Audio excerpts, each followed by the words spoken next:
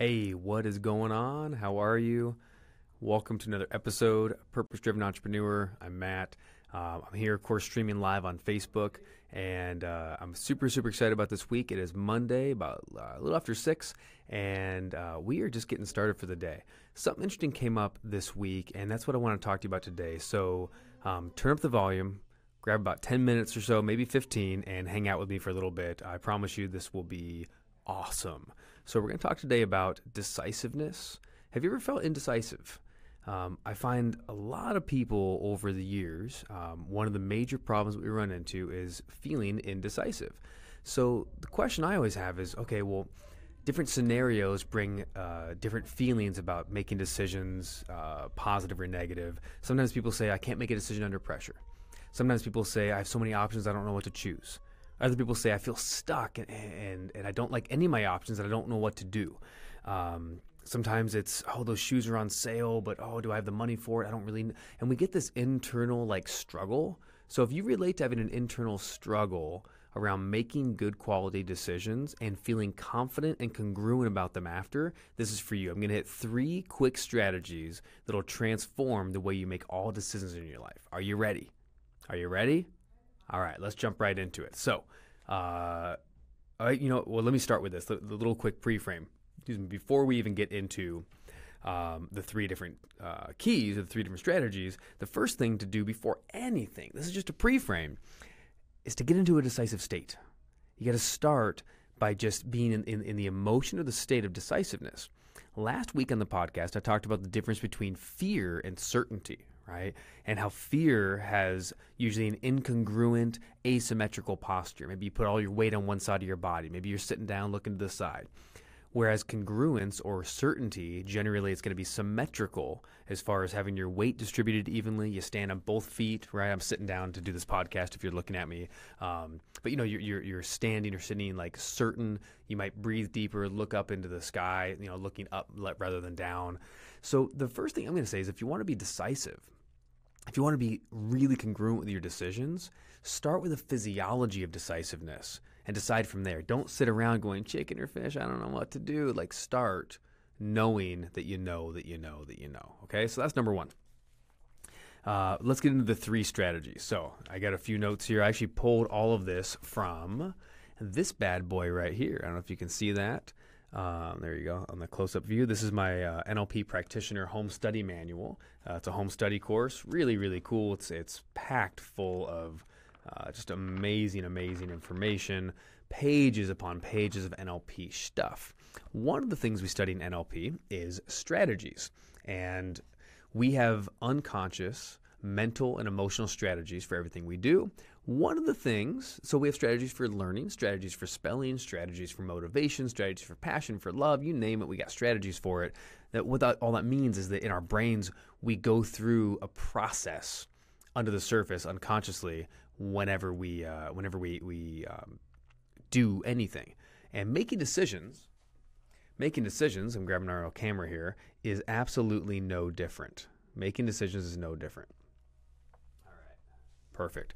So when it comes to making decisions, there's 3 major secrets that I'm going to cover in the decision-making strategy. All right, ready?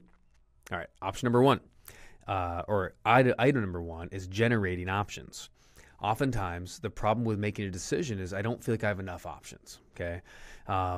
So I've said this before. If you have only one option, you don't have any options, right? If you only have one choice to make, you don't have a choice. That's just mandatory. It's necessary. It's slavery. You're stuck.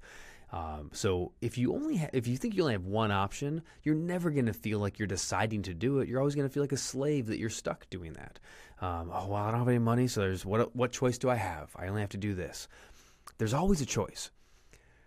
The truth is you might not like every choice. In fact, the thing that you feel stuck by, quote unquote, might be the best choice with the options available. But make there no mistake, there's always options. So the first thing to do is look around and generate more options if you don't already. So if you have one option, you have no options. You're stuck.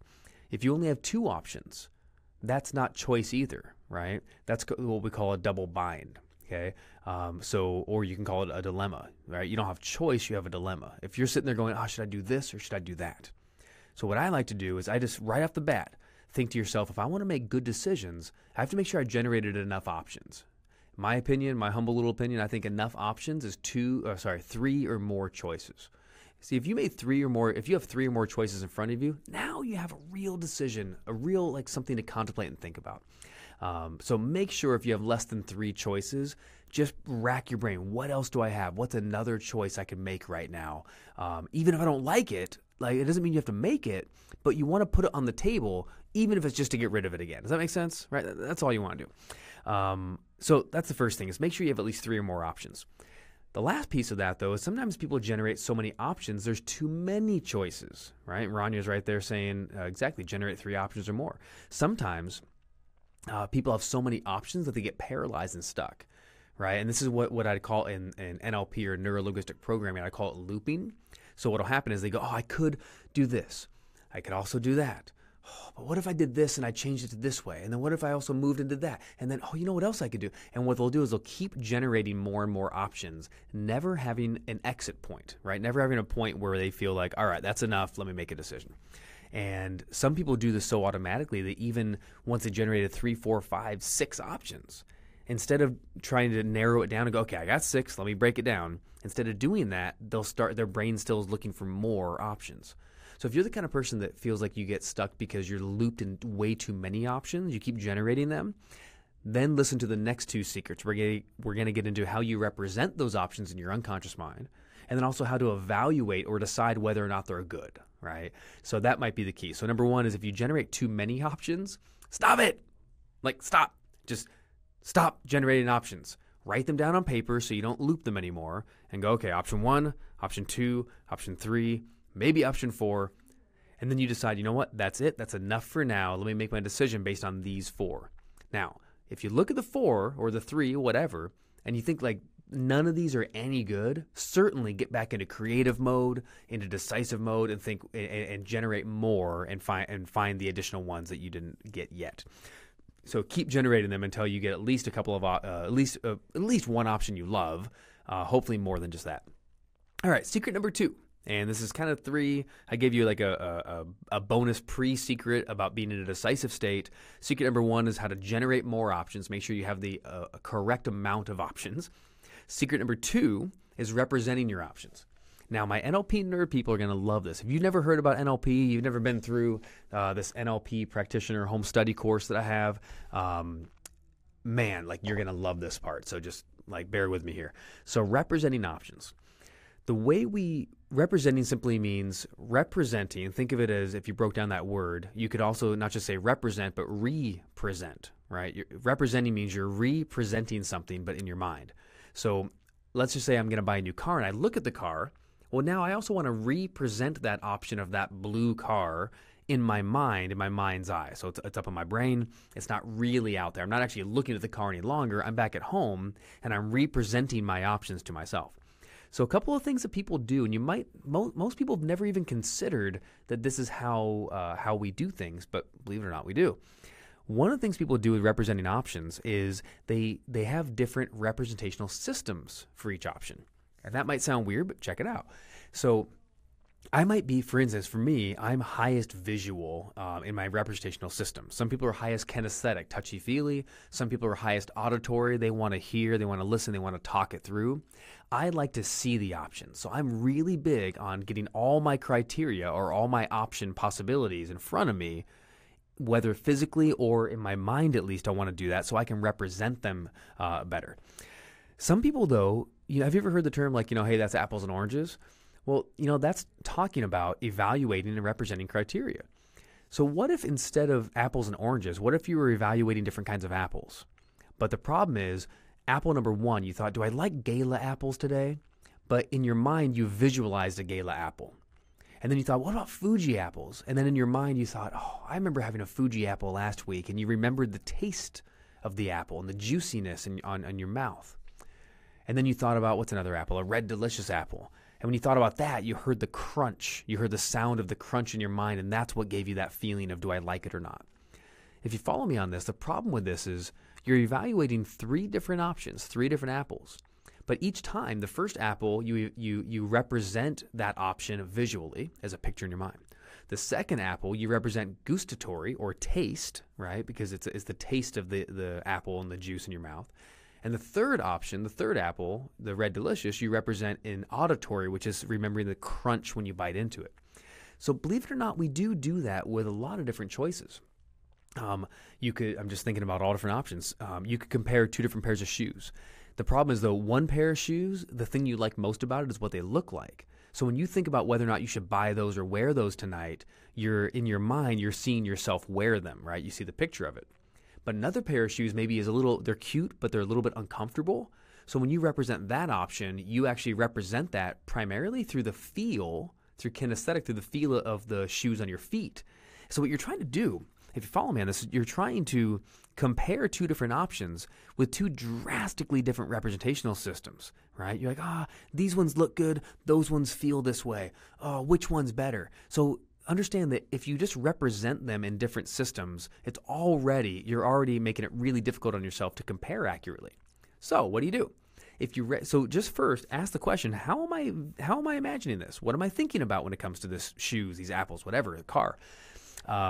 And then make a concerted effort to put them all in the same system.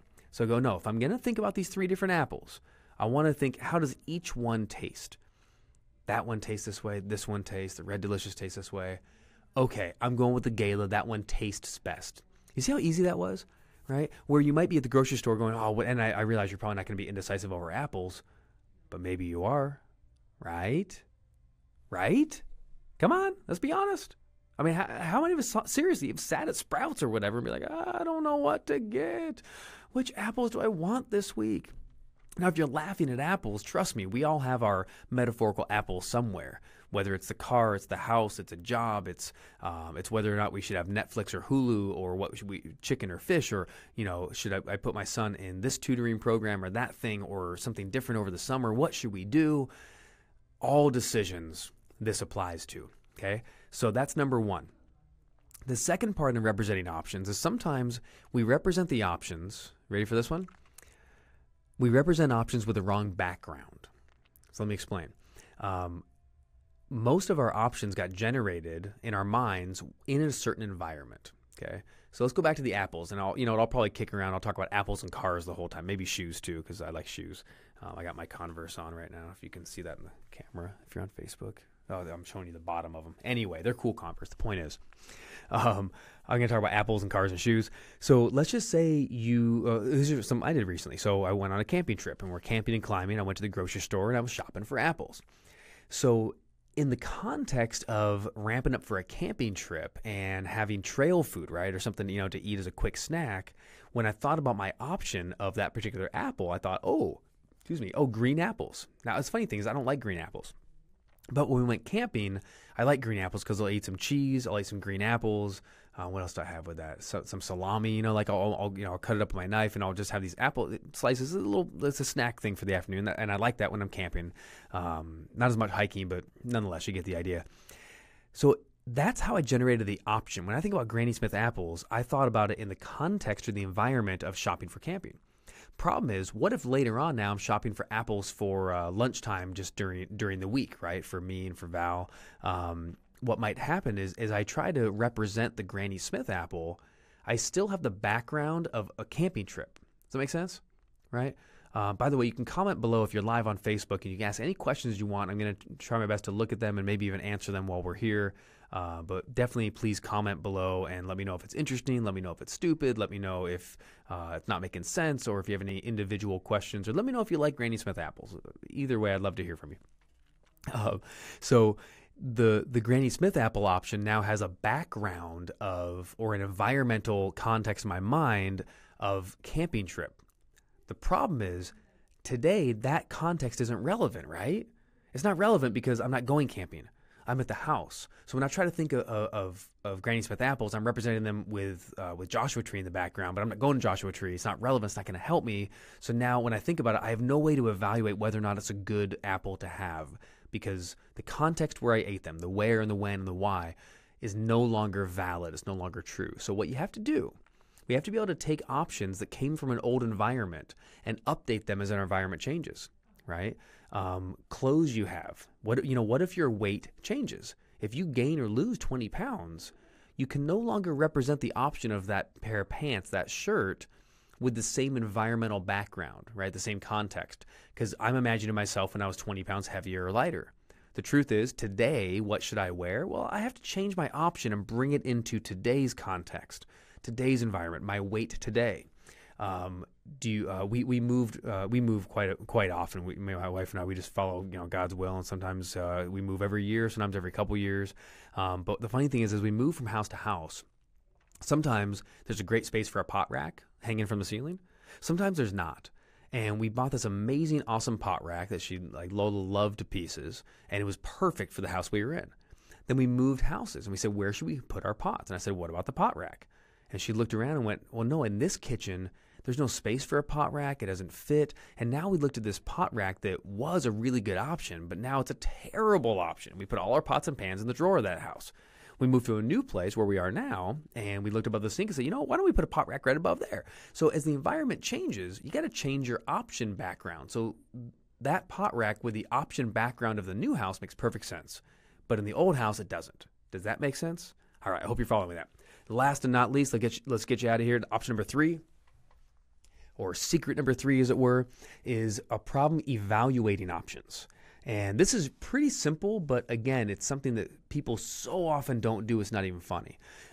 So the third secret is we have a problem in how to evaluate. And all I mean by evaluate is figure out if that option is a good or a bad choice for us.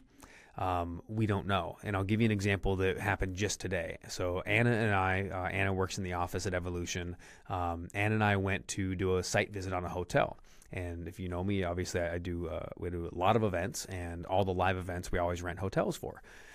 So we've been with a particular brand for a while, and then we've been trying out a different brand for the last event.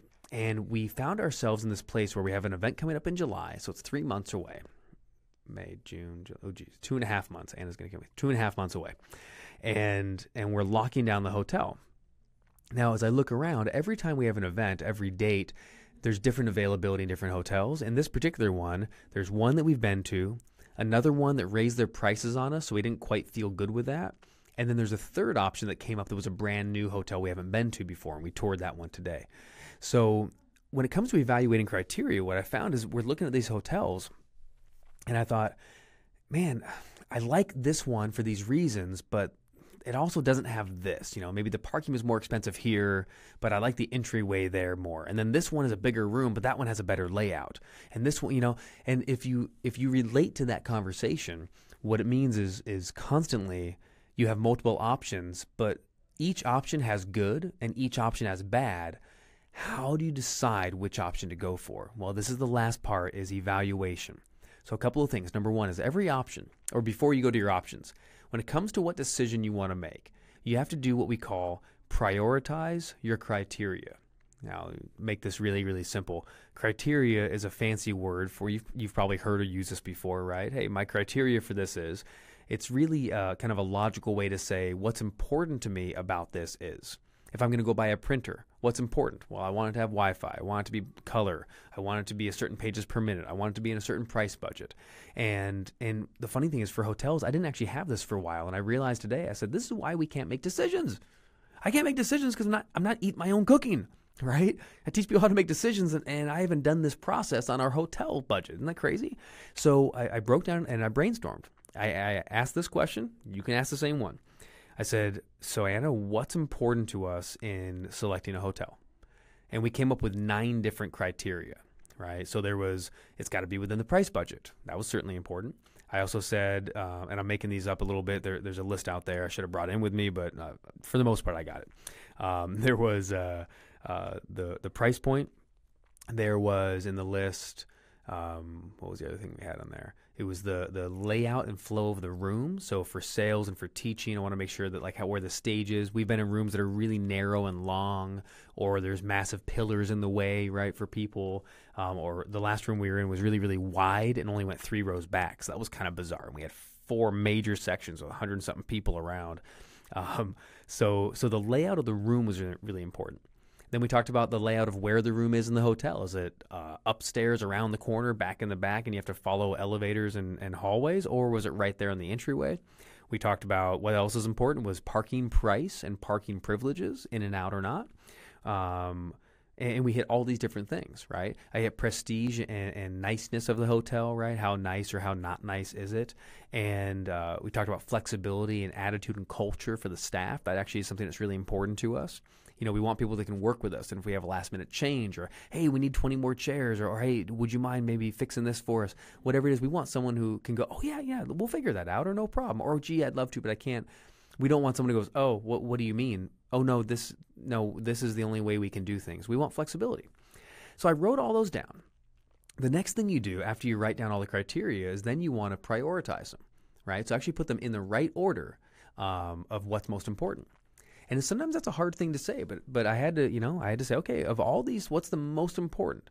And I came to the conclusion that the truth is, the budget was the most important. I said, if it's not in the budget of the price range, I don't care how nice it is. I don't care how great the parking is. I don't care how perfect the layout is, or how nice the people are. If it's $20,000 a day, we're not renting that hotel. So we put budget price as the number one criterion, or the number one value of what's important in selecting a hotel. Then we went through and said, what else is important? I said, well, we want it to be prestigious and nice, but we also want a great layout. So I asked myself this question. You can try this too. If you have trouble figuring out which one should be next in order, you can say, if I could only have one and not the other, what would I go for? Right? So if I could only have a good room layout, but it wasn't as nice, would that be okay?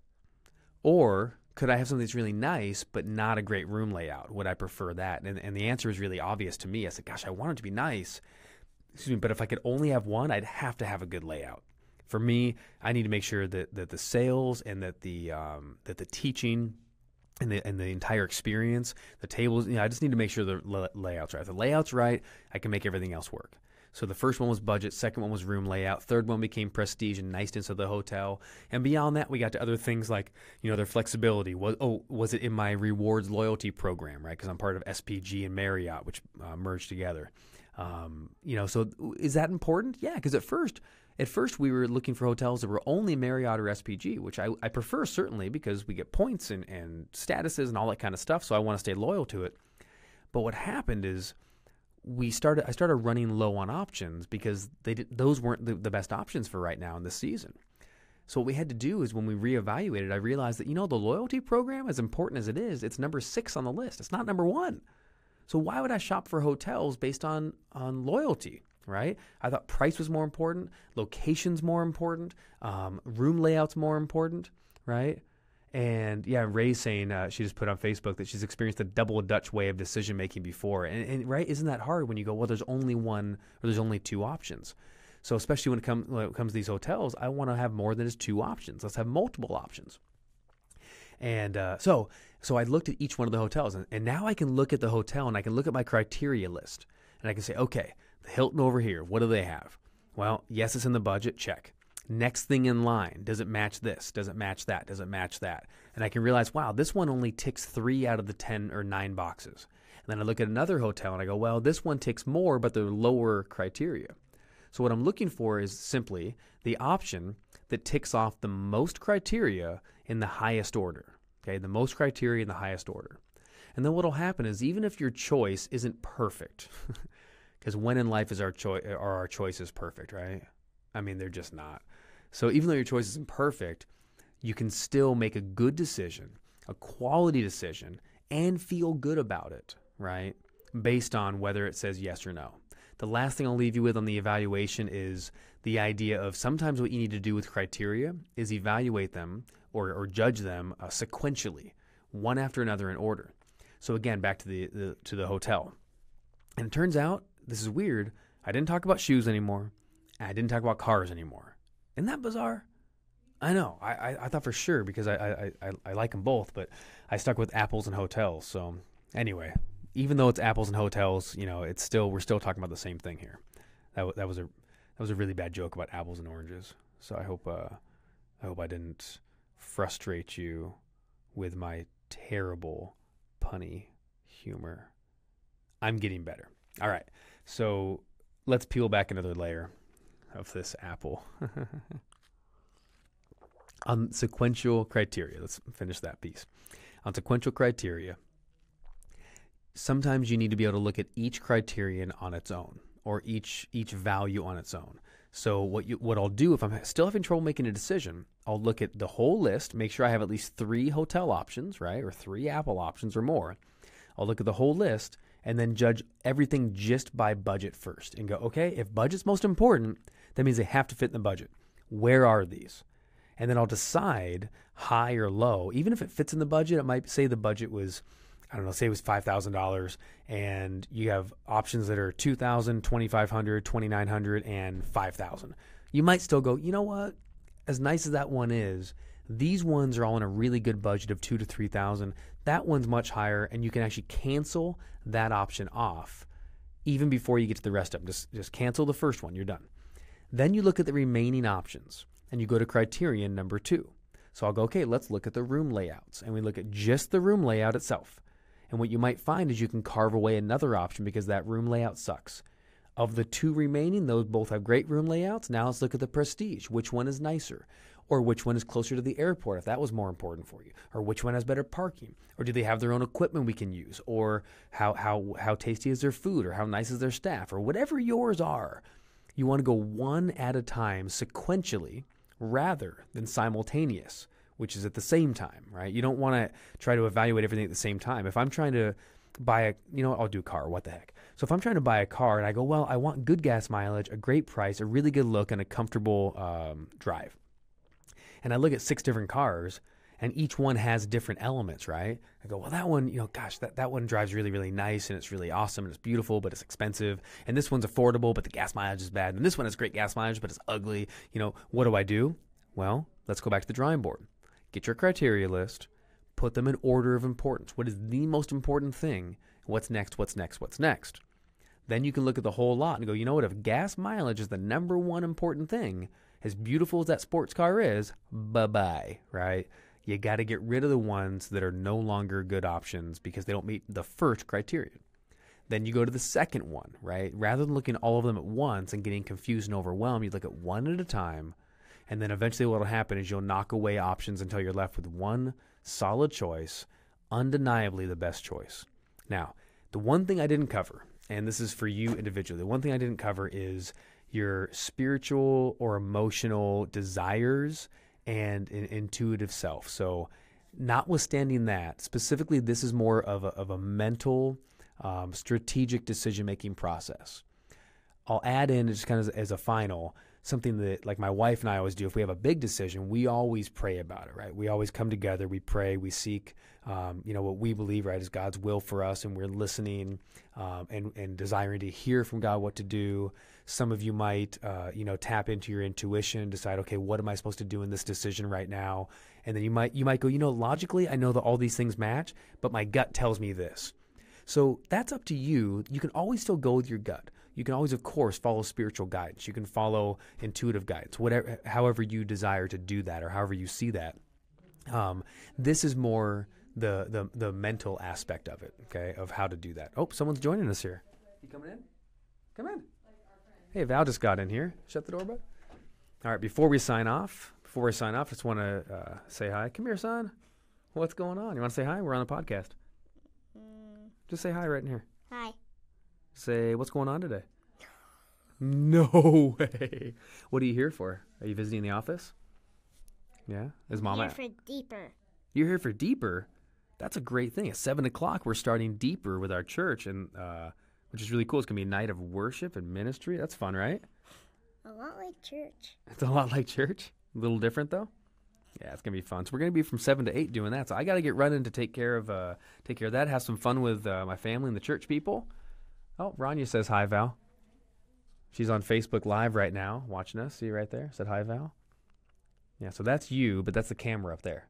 Do you see the camera? Right up there. See it? That's it. All right, guys.